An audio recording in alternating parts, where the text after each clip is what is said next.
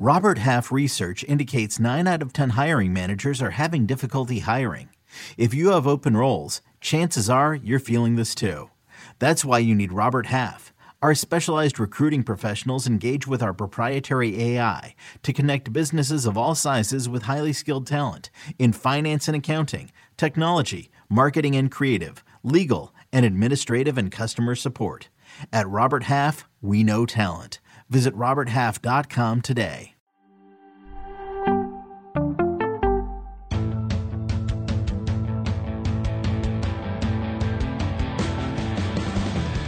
What's up, everybody? Welcome to the Big Six Podcast, CBS Sports Daily NFL Podcast. I'm Will Brinson. I'm your host. It's a Brady Quinn football show. Will, are you okay? I'm great. Looks like you get a lot of sun lately. I'm laughing. I'm red because I'm laughing. I'm laughing hysterically because you made a face. You look like you look like you just like won a football game, or like Notre Dame won, like somebody from Notre Dame won the Heisman. That's how you look. You look, or you look like you haven't done this podcast in 2 weeks. I don't know. Like you look excited to be here. Has it been 2 weeks? No. Well, we missed last week. It's okay.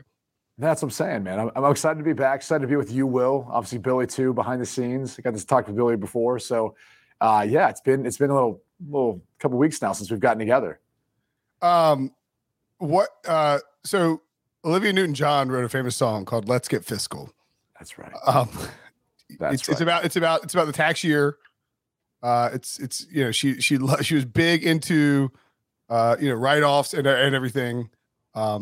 Unfortunately, you don't get a write-off this week because the Jets lost. You see the big Bills helmet behind Brady, but still, Boom. Roasted. We're trying to make more of this than it actually is. Here's where we're at with the Jets. I was actually going to segue to the other helmet below you, which is the San Francisco. They lost to the Bills to your right. Right. Below the Bills helmet is a Niners. So we're not going to talk about the Jets Bills at all. You just brought it up for no reason, then you want to move on. It was a literal segue down to the 49ers helmet below that. I was just making fun of Billy for calling it a physical year. Is what I was going to do. It was a Freudian slip. In all seriousness, though, like, give Mike White a lot of props. He was getting some body blows in that game. Dude. I mean, he looked like Rocky out there, right? And Apollo Creed or Mr. T or whoever else would have. Ivan Drago, just body shots all day to him early. But he's played well. He has played well. I'm not sure what's going to happen now this week. Zach Wilson's been elevated to number 2, which you got to ask yourself, why hasn't he been number 2 all along? What's transpired or what's changed since they benched him in the first place? Okay, actually, we'll stick for the Jets for the moment. Because I am curious, do you think that in that time period that Zach Wilson has been benched and Mike White has taken over and everyone on the team is wearing I love Mike White t-shirts and Garrett Wilson's out here in the streets talking to reporters thank God we have a human who can get me the football. He's not, that's a paraphrasing, but he has kicked Zach Wilson under the bus multiple times. Everyone is praising Mike White. This team's going to war for Mike White. Is there something that Zach Wilson, as a young quarterback on this team, and because you've been there, not that you were a Zach Wilson type, but you've been there in that dealing with a veteran, battling in season. Is there something he could have done in the locker room over the last few weeks to change everyone's minds, or is he just where he is until next season or forever? Yeah, that was really clunky there. That's where he is. Clunky questions. Yeah, he's where he is. I mean, I don't think over the past few weeks anyone's really noticed him, probably, to be quite honest. No, it's just the truth of the matter is I think people have been more swept away by the offensive improvement in the passing game with Mike White. At least that's been more my impression of it. And I think this past week was one where probably could have came out of the game depending on the injuries. I mean, I know Jim Nantz and Tony Romo are on the call. Romo, it was the first to break the fact he's got broken ribs, playing with broken ribs. Some call that wild speculation. Other people call that just typical Tony Romo call. I digress. Also clunky and awkward. No, I'm just saying, like, sure, no, yeah, go for it. I'm just like, hey, the guy's got broken ribs out there. I was like, whoa, he does? was like, did we get that report yet? They're like, no, it was just Tony Romo speculating if he had broken ribs. Anyway, the whole point is, like, he's playing through getting shot after shot from the Buffalo Bills. And, you're looking at it going like, this is the sort of thing that wins over a locker room. This is the sort of thing that, like, when you're still fighting in a game, keep your team in that game, it wins over those guys. And now they're calling him an effing soldier, is the quote I saw. So you love to see that. Like, regardless of, how you feel about the Zach Wilson, Mike White, you love to see anytime players are rallying around their quarterback. And that's what Mike White has brought so far. And I do think they've got a formula to be able to compete with the Bills. When you look at them defensively, the Sauce Gardner, the job he did on Stephon Diggs, the secondary in general, you look at the way they can run the football, control the line of scrimmage. Like, all they need is someone to go to distribute the football as they continue to build on the wide receiver position. So you've got to love the progress they've made. The big question is, they're now not in the playoff picture. Will they be able to win enough to be in the playoffs by the end of the year? And if you look at the last 4 games, it's kind of a toss-up based on how you view these games, how this is all going to play out, right? Yeah. I mean, I think the AFC week 14 was all. I tweeted this and somebody was like, "Thanks, Captain Obvious." I was like, "Well, I mean, what do you want?" I mean, like, if week 14 had gone in a different direction, then the playoff pictures on both sides of the league could be a lot more boring. But because of the way that things broke, all of a sudden you have like multiple teams: the Chargers, the Lions. I mean, the Jaguars. The Panthers that are suddenly like in the. I mean, or are we not doing in the hunt now, or CBS doing in the hunt? Because Monday Night Football changed it. Like they went with like up in here or something, or you're not gonna play along with this. Okay, all right. Fine. I don't know what Monday Night Football went with. I'm not like one to get into all of that. I just typically see the in the hunt. I know Joe Buck was complaining that in the hunt is the only thing we have, and he was like, I want something else. So you just not okay. Oh, cool. You're in the office. What would you rather? So we're not going to play along. I see. Like okay, on the prowl. There we go. Now we're talking. I mean, I want Jim Nantz saying on the prowl on Sunday. On the prowl. On the prowl. But it can only be cat teams who are on the prowl. Well, I'm gonna say there's Lions, Panthers, Jaguars. You've got a lot who are on the prowl. On the prowl. In pursuit, hot pursuit. I'm not sure that maybe that goes to the Cowboys, but they're already in, so I can't really use that. No. They oh my God, they changed. The Jets are hot pursuit. Maybe they're on their tail. I don't know. I hate you. Trying to. That's like a. I guess you don't watch Monday Night Football. All right, it's cool. I mean, it's fine. No big deal. I watch Monday Night Football. I usually don't always have the sound on when I'm watching a game. I've got other things going on. It's a graphic that they put up on the television that you would notice. I'm sorry I didn't notice the graphic that was a variation from every other in the hunt that's out there when it comes in the playoffs. Then Fox did something else too, and I'm asking CBS. I'm saying we should come up with it's sniffing around is what they are. Oof. I don't know about that one. It was like a frat party. Jeez. It is. I have a picture of it. Miami in the 80s. They were. The Commanders, Lions, Falcons, Panthers, and Saints were sniffing around on December 5th on Monday Night Football, according to Joe Buck. I don't know about that. I love it. I think we stay within the hunt. Closing the gap? Closing the gap? Closing the gap. No.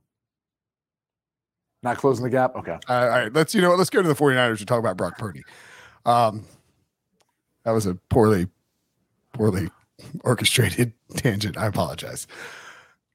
Most of them are. Brock Purdy. Okay, let me ask you this. You are, what are you, 30, 42, 40, 43? Yep, in my 40s, 38. 38. Brady Quinn, you're, let's say, you jump in a time machine. You go back 14 years. You're 24 years old in your athletic prime. You're like, doing your commercials, driving your Hummer around. You get dropped into the modern day 49ers offense. How would you play? I'd love it. You'd be great, wouldn't you? I think most quarterbacks are great in that system. I mean, Nick Mullins, it's one of the reasons why the Vikings traded for him. C.J. Beathard, Jimmy Garoppolo has most success with Kyle Shanahan. Not that he really played much with New England, but I think when you look at him in there and they find he's been to a Super Bowl and almost won it, and then almost went to a second one. Yeah, you look at Matt Schaub has been in a Pro Bowl caliber, right? RG3 wins Offensive Rookie of the Year.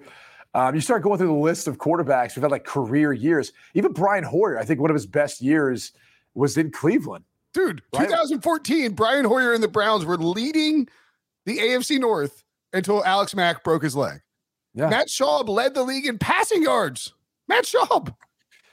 So if you really want me to dive into like the deep history of Kyle and what makes him so special is he grew up on basically from his dad. I think everyone knows that, but it's more of how he was trained. So he would be responsible for drawing the scout team cards at a very, very young age. And so what he started to learn was really defenses and how they would align to certain personnels, to certain formations. And so from that, he then knew and could kind of figure out and predict, and this is more has to do with the running game, the exact look he wanted you to get into. He knows basically every single game he walks into how he wants to get you in a certain defensive set so he can run the football and find the best angles. And as long as you guys execute, there's going to be a lot of room to run there. And that's what you see in almost every one of his offenses. They always can run the football. It's like Christian McCaffrey or when it was Jeff Wilson or Raheem Mostert or whoever you want to talk about. Elijah Mitchell. Yeah, Elijah Mitchell. Every one of those guys, and in recent history, like whatever running backs you want to talk about that he's had, they're getting to the second level. Like they're getting to the second level, body on body, and it's basically you trying to make that force defender, the extra defender miss. And that's all you can ask for as a running back. And he does as good of a job of anyone in doing that. And you could say week by week, like break down the film and you could see it. So, whoa. Am I still here? Yeah. I was hoping you wouldn't notice and just keep talking because that was a really good Kyle Shanahan tangent you were on. Yeah, we got HQ. You've been replaced by HQ. I don't know what's happening? Yeah. I'm back. That's kind of cool. I wish I could like get that in my normal life. So this gives me a nice opportunity, not to interrupt, but just to sort of like reset it. You pointed out when he was originally came in, he started working for his dad, obviously. Before he was even an offensive coordinator for his dad. And you're saying that he would draw up the scout team cards. Right. So it's, I guess I don't think this is a direct one-to-one comparison, but like, I think a lot of people don't realize that Tom Brady became a much better quarterback because he worked with Bill Belichick, because Belichick was showing him what the defenses were going to present. Is that sort of a similar comp to what, like, in the sense I would credit every New England coach that I had in them teaching the game. Like that was the biggest thing and I think it's one of the reasons why they've all gotten head coaching jobs because they end up being great teachers. Like they can walk into an interview and you can ask them, put them on the board and they can go boom, boom, boom, boom. Like here's offensively what, we like or what this does. Defensively, this is the kind of style of defense we run. This is why. Here are our strengths. Here are our weaknesses. Here's how you exploit it. Like they can go about, creating those schemes to do that. And that's what the entire system is all about. It doesn't take into account quite as much. Like if you look at a West Coast offense, it doesn't take into account quite as much like the timing and rhythm in the passing game with the footwork and that coinciding with the footwork of the receivers. A lot of the concepts that like I remember running back, whether it was with Charlie Weiss or Josh McDaniels, yes, you had your 7-step or 5-step drops, whatever the case was, but you kind of had to find the rhythm within that play. Like you couldn't just group a bunch of the drop back quarterbacks, or drop back plays into this category of plays and say, oh, your footwork's the same for all of them. It wasn't. And it's like that too in the West Coast offense to a degree. I mean, sometimes you have to, and especially depending on who you're throwing to. Like there'd be times when you'd have to throw 5 and plant to your first read. And depending on who that guy was running that skinny post or that bang A post, like you're going to have to chop that down pretty quick because that dude's so fast. He's already at his cut point or his break point, and the ball's already got to be out. Otherwise, you're late. You're throwing behind or that window's closed. So, every offense is different. One of the things I always appreciated, I think, about like that with the New England offense was they did a great job of preparing their quarterbacks to understand exactly what you're getting from the defense and understanding the defense's weaknesses and how you can exploit that. Now, in saying that makes it a much more cerebral game, and it means after the snap of the football, you're really confirming everything you saw before the snap of the football if you already don't know before the snap, meaning because of your empty formation and you displace a running back or tight end all on the outside, you know, based on who's across from him, whether it's man or zone. And then from there, you start looking at the safety rotation and then what the front looks like and who's in the box, who's not in the box to start to discern what type of zone coverage it is or man coverage it would be if that's the case. So, you know, all those things are things that, you know, is common to New England, but other staffs do it too. Kyle Shanahan obviously does that too, even though he doesn't come from that tree. But you look at the way he knows how to kind of align things based on the personnel groupings. I think the hardest thing for him is early in games just figuring out how teams are going to play George Kittle, how teams are going to play Christian McCaffrey, and I would have said Deebo Samuel before his injury, which it seems like he's going to be out the rest of the regular season now. But even him, like, how are they going to play him when Deebo Samuel and Christian McCaffrey are in the game at the same time and they're both in the backfield at the same time, right? Those are things that sometimes teams will play them the same, sometimes they'll play them different. But that's really, I think, the only question marks he has going into games. It's not what he wants to run and how he's going to run it. It's how he gets to those run plays and how he gets to those plays to set things up off one another. So, man, because I mean, like, you've obviously spent time with Kyle. I've spent some time with Kyle Shanahan, not a lot. I think it was actually with you. But like, the guy, by all accounts, is.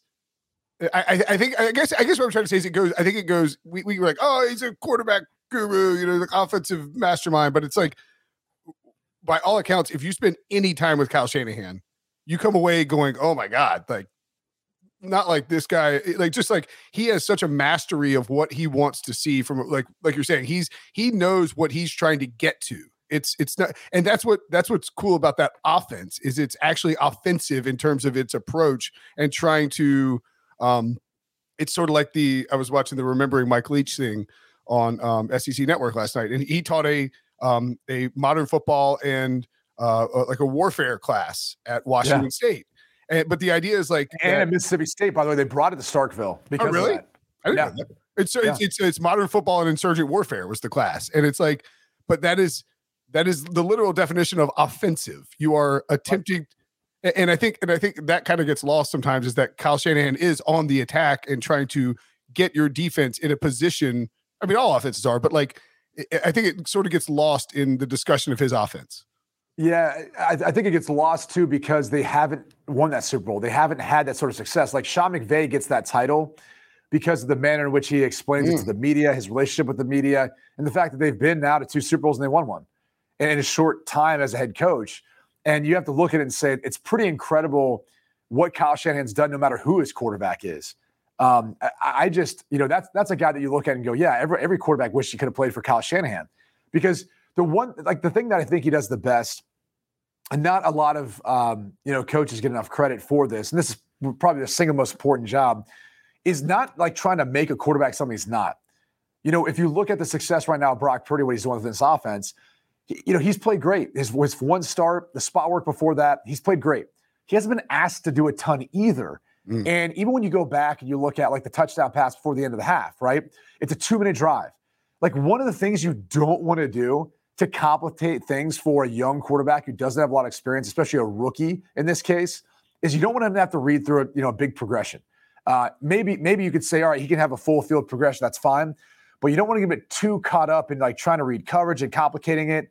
You know, there's sometimes you'll have things called coverage reads, meaning based on the coverage, it's going to dictate how you go about reading that play. It's not just like 1 high, 2 high, right? Where if it's a single high safety, I'm going to read this side. If it's 2 high safety, I'll read that side. There's simple plays that are drawn up like that.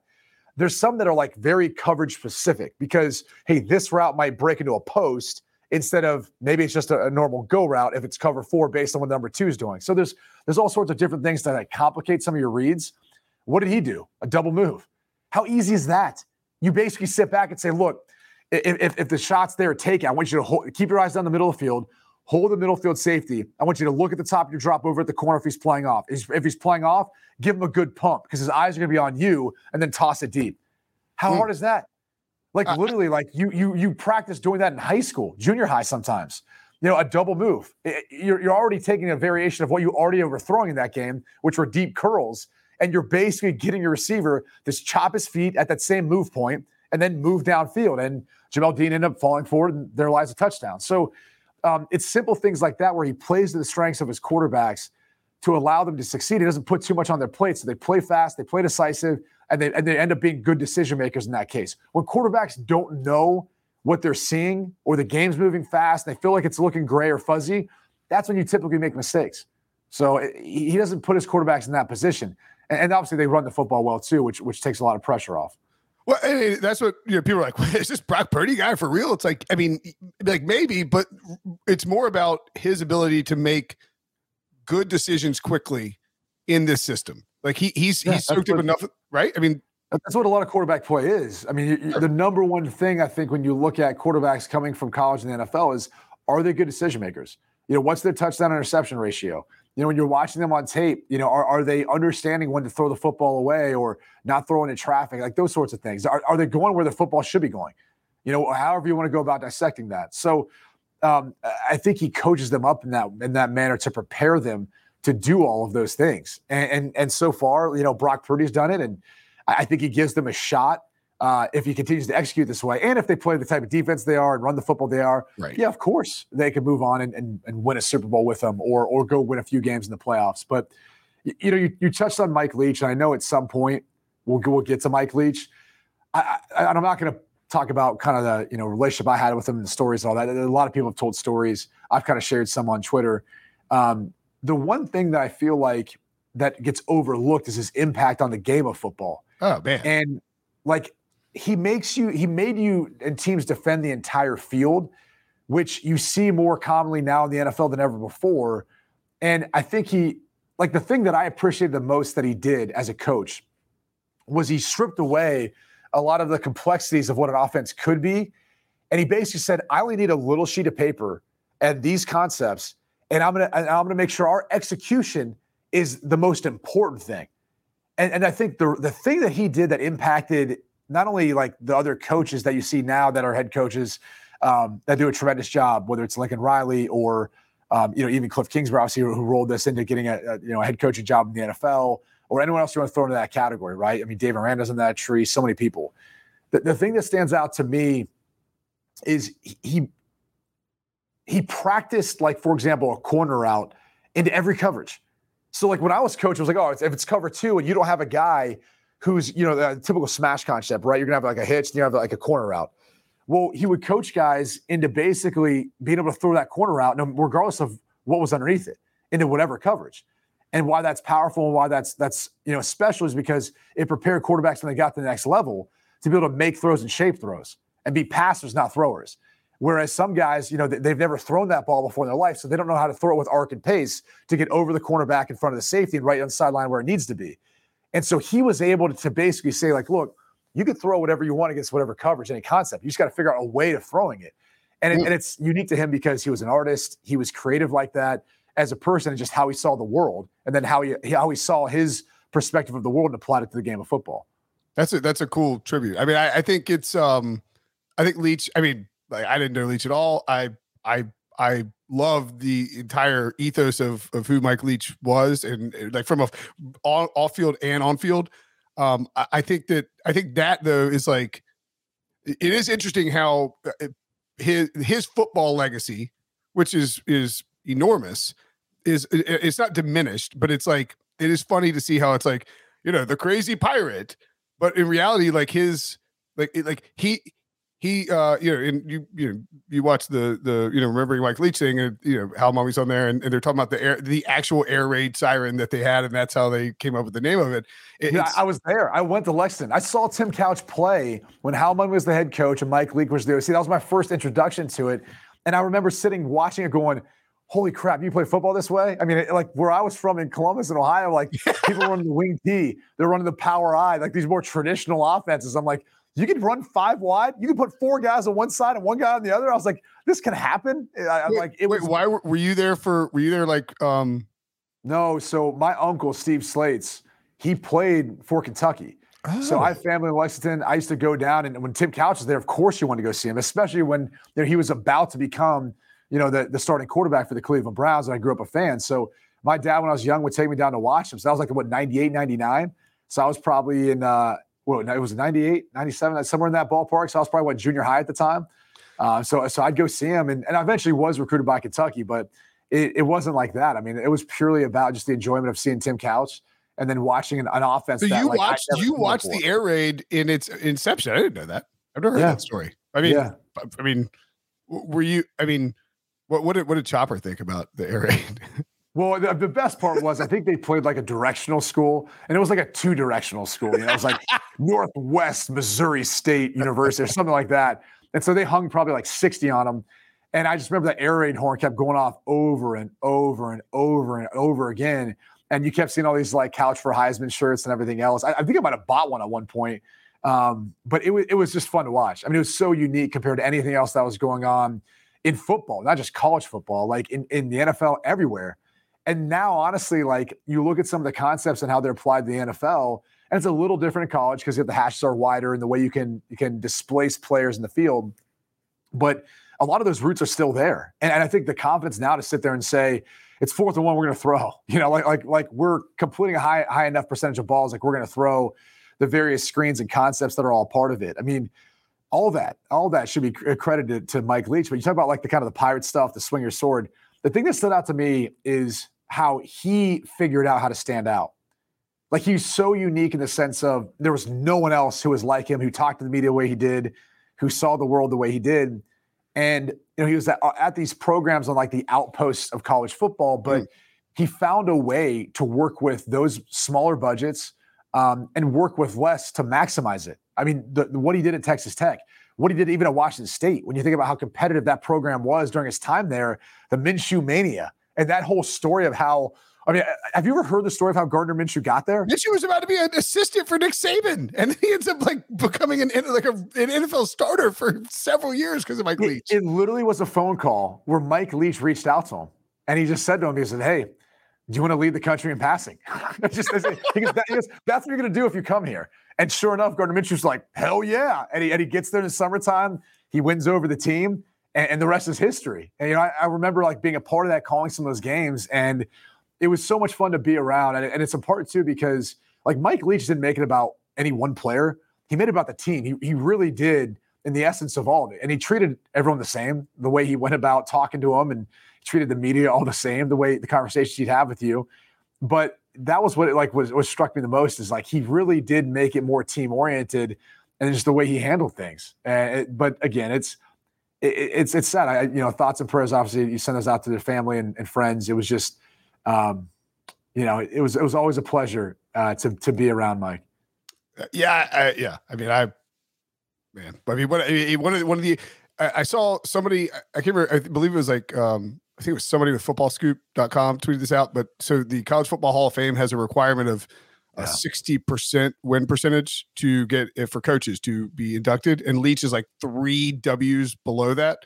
I mean, we got to waive that for Mike Leach.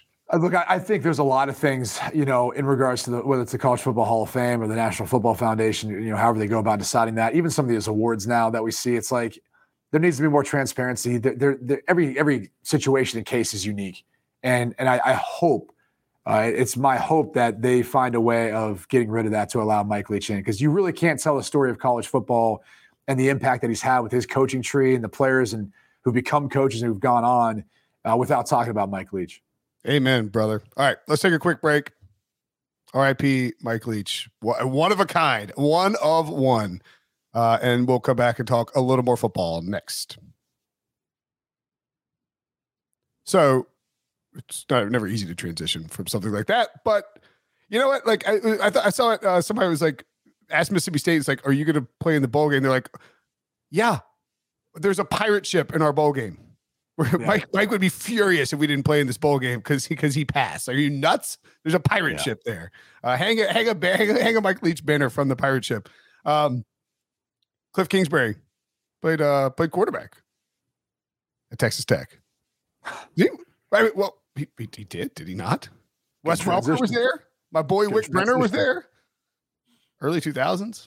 What a Texas Tech team that was. Michael Crabtree. Oh, remember that game? And I think it was 2008, but I mean, that game against Texas, the all-timer. More importantly, though, Cliff Kingsbury now under fire in Arizona.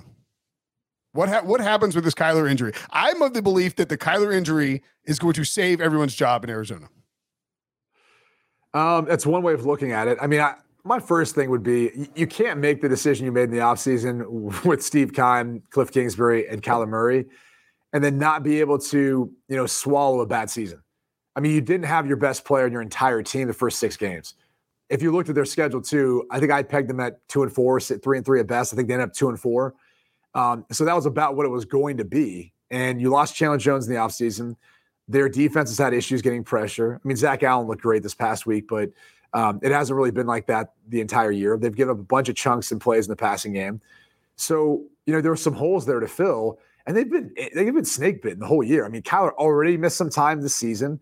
Their offensive line has been banged up at times. Obviously, Hopkins was out, but it's not just him. Hollywood Brown was out for a period of time too. That's why they went and got Robbie Anderson. The backfield's been banged up. I mean, you can just look throughout. Zach Ertz is no longer there. I mean, literally, like, I know we feel like when we talk about injuries, like it's making excuses because other teams battle through injuries. Those teams, though, are so stacked, and the roster is so much better suited to be able to withstand that. The Cardinals are not. They're not that roster to be able to withstand that. So I think when you factor it all in there, if Michael Bidwell wants to just pull the rug from out underneath everyone and blow this thing up, I just think it's going to set back the organization where you give this thing another year and you see if you can continue to build on the roster, get more depth there, but see what you can create from all this and give it another year. And then you can, evaluate where you're at that point in time. To me, I think that's the best course of action because obviously the year hasn't gone the way they wanted it to, and they're not going to be able to finish the way they want to or even have a shot at the end. But it also didn't go the way it wanted to for the Rams either. If this is all about Michael Bidwell being so mad that 2 teams from the NFC West were in the playoffs last year, and it being that whole story, and they, obviously weren't able to win their wild card round. If it's really about that, then how are you going to view this year? Because Seattle's now starting to slide back. You're looking at a Rams team that's not going to the playoffs, and then you've got a San Francisco team that's without its starting quarterback. I'm referring to Jimmy Garoppolo, not Trey Lance.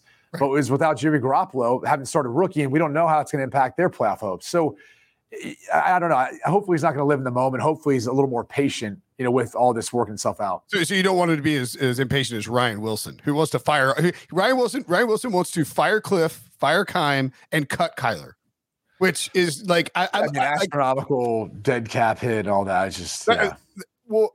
You, when I say you, I mean Michael Bidwell. Like, let's say Ryan Wilson is Michael Bidwell. He's like, just rip the Band-Aid off, get rid of him, just figure it out. Well, if you do that, you have a massive dead cap hit. You just can't. Kyler's uncuttable.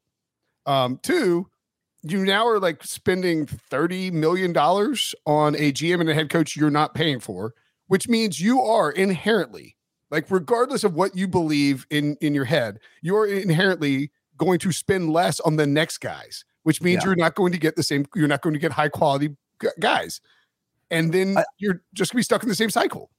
Well, I also think you have to learn from your mistakes. And I'm not taking the small sample size with what Steve Wilkes has done in Carolina is saying that, moving on from him was a mistake. He could have learned a lot from that experience and now applied it in Carolina, but they're 4-4 since starting off 1-4 and firing Matt Rule. Like, he's done a heck of a job now giving Carolina hope of what that may be. And they should give him a realistic look to be the head coach, starting in 2023. Spoiler. I don't know how it's going to work out, but you moved on from him because you had a bad season.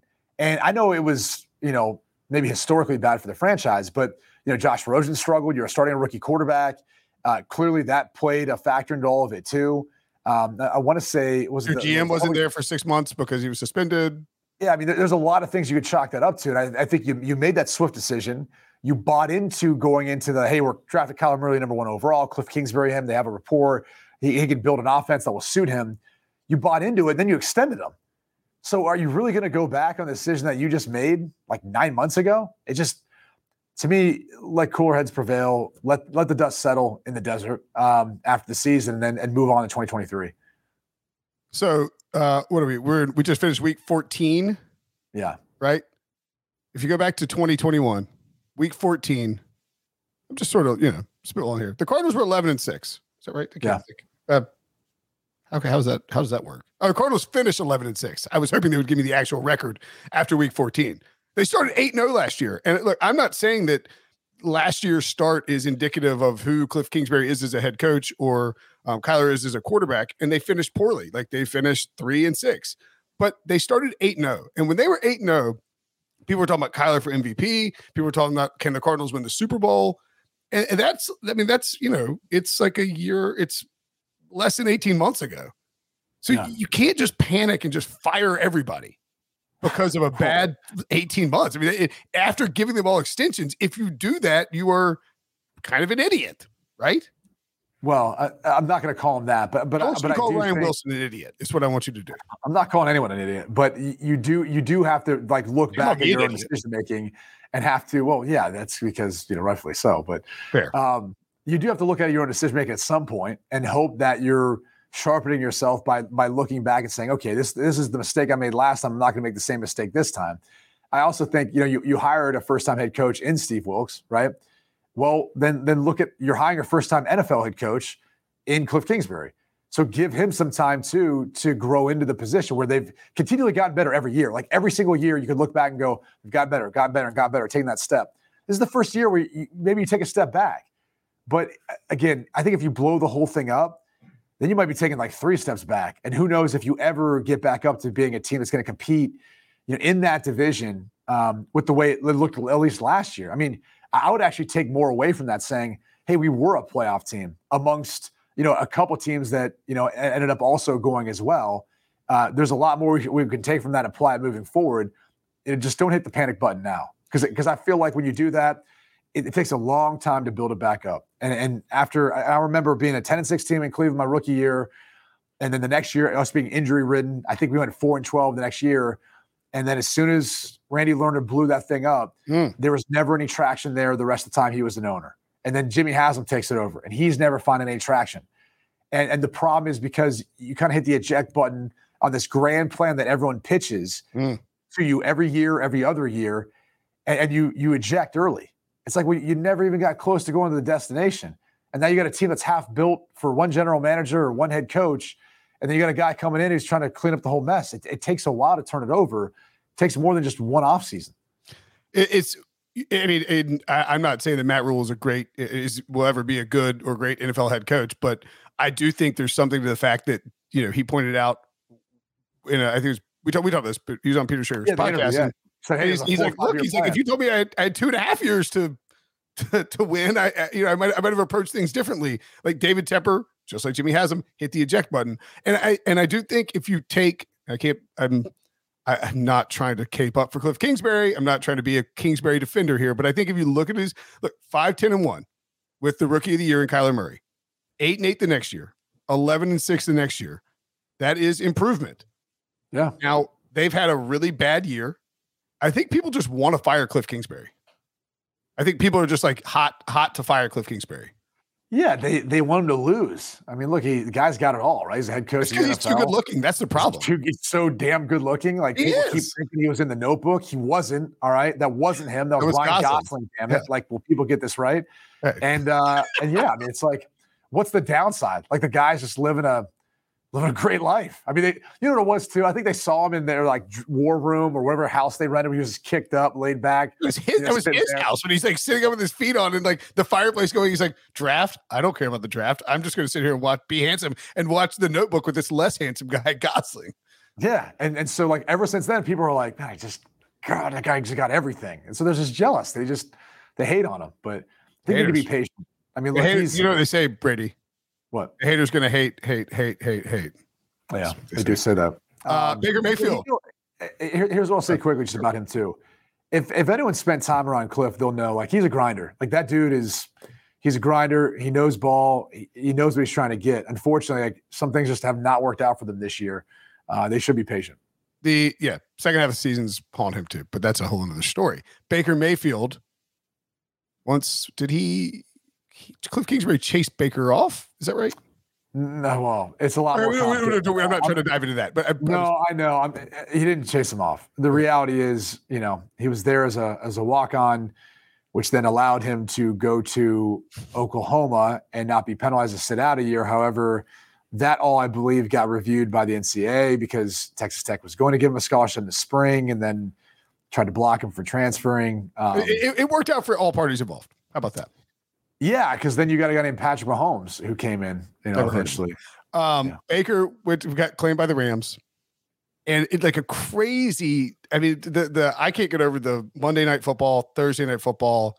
Well, okay, let me just say the beginning of the game, as much as they were like freaking out about like he was 3 for 6 at one point, they're like, "Oh my God, I can't believe he just completed that in route," and you're like, I mean, he's playing the NFL. Like, he's taking his team to the playoffs. Like, what are we talking? He's the number 1 overall draft pick. Like, he won the he's capable of making these throws.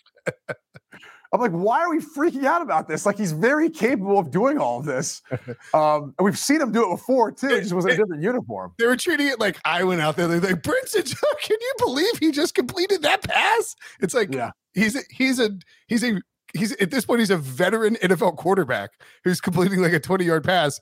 It's not like he had to learn like Spanish. Chris was freaking out about it. I'm like, okay. Now, once you get to the 2-minute drive, that's where I said to myself, okay, that's unbelievable. Like, that was legit. Granted, Rob Havenstein should have gotten called for 7 more holdings. Yeah. Yeah. I mean, it would have changed the outcome of the game, but I digress. It's for him to do what he did in that moment. That was special. Like, bottom line, for a guy coming in 2 days prior, that was special. And he deserves a lot of credit for it. And by the way, so much so that I'm going to go and say this. The way McVay celebrated, like, that was unlike anything I'd seen from him this entire year. I feel like Baker's kind of rejuvenated him. Like, dare I say, like, I think Baker's the quarterback maybe he needs right now moving forward, not Stafford, who, like, has gotten everything he wanted now. Like, he's got the Super Bowl. He's got, Hall of Fame stats. I mean, Baker's hungry. And, like, he wants to come there and try to go to a Super Bowl and win one.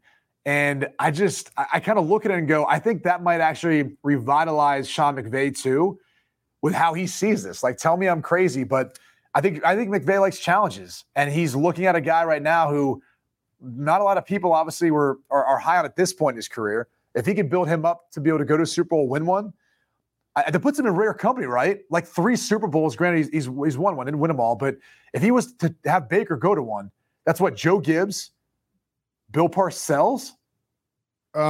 Gibbs won one with 3 different starting quarterbacks. That's what I'm saying is, but to go to a Super Bowl with 3 different starting quarterbacks. Parcells would have had Bledsoe. Parcells. Did Parcells go with Sims? Yeah. And then Parcells have 3 different quarterbacks. Hostetler. Okay, Sims didn't start. I'm pretty sure Parcells has been to 3. Gibbs took 3 to 3 different ones. Mm-hmm. McVay would be the other one, which is, like, to me, pretty remarkable. Now, granted, like, look, Jared Goff is the number 1 overall pick, Baker Mayfield number 1 overall pick, and then Matthew Stafford number 1 overall 2 pick. Overall. So it's like, no, Stafford was 1. Right. Well, was he 1 overall? Yeah. I'm thinking of Ryan. I'm thinking of Matt Ryan. Matt Ryan was 2. Yeah. Yep. So it's like, all right, like, it's still though 3 different quarterbacks. That's not that's pretty ridiculous to think about that. Now I'm trying to, and you're probably right about Parcells. I'm sure you're right about Parcells, but yeah, I mean, if you did that, it'd be insane. The problem is the only issue for that, and I don't think you're wrong. I think Baker by the end of this year will want to stick around in Los Angeles. The trade-offs. Like, Baker might believe in UFOs. That's okay. Willing to do that. Some people feel like Matt Stafford may have, like, not helping the lady up when she fell off the stage. Like, Baker's not going to do that. He's going to help her up, I think. No. Okay. This is where are we at on this? We don't slander Matthew Stafford on this podcast. That's what we don't do. Well, I wasn't slandering him. I'm just saying, like, I think Matthew Stafford was confused, and perhaps Oh, you think he was drunk? It was a bad drunk reaction. I think it was a oh God, like, somebody help. Like, I don't know that Brady Quinn necessarily leaps for the lady falling off the stage. I would have dove down there. I don't know. 100%. You might not. Dude, I stopped when I was back at home to help a guy who, like, literally drove off the road into a ditch. Now, when I got up to the car, I realized that there may have been some things going on inside the car that caused that to happen.